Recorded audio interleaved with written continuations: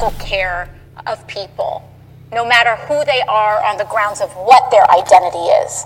There is nothing holy about turning someone away from a hospital. There's nothing holy about rejecting a child from a family.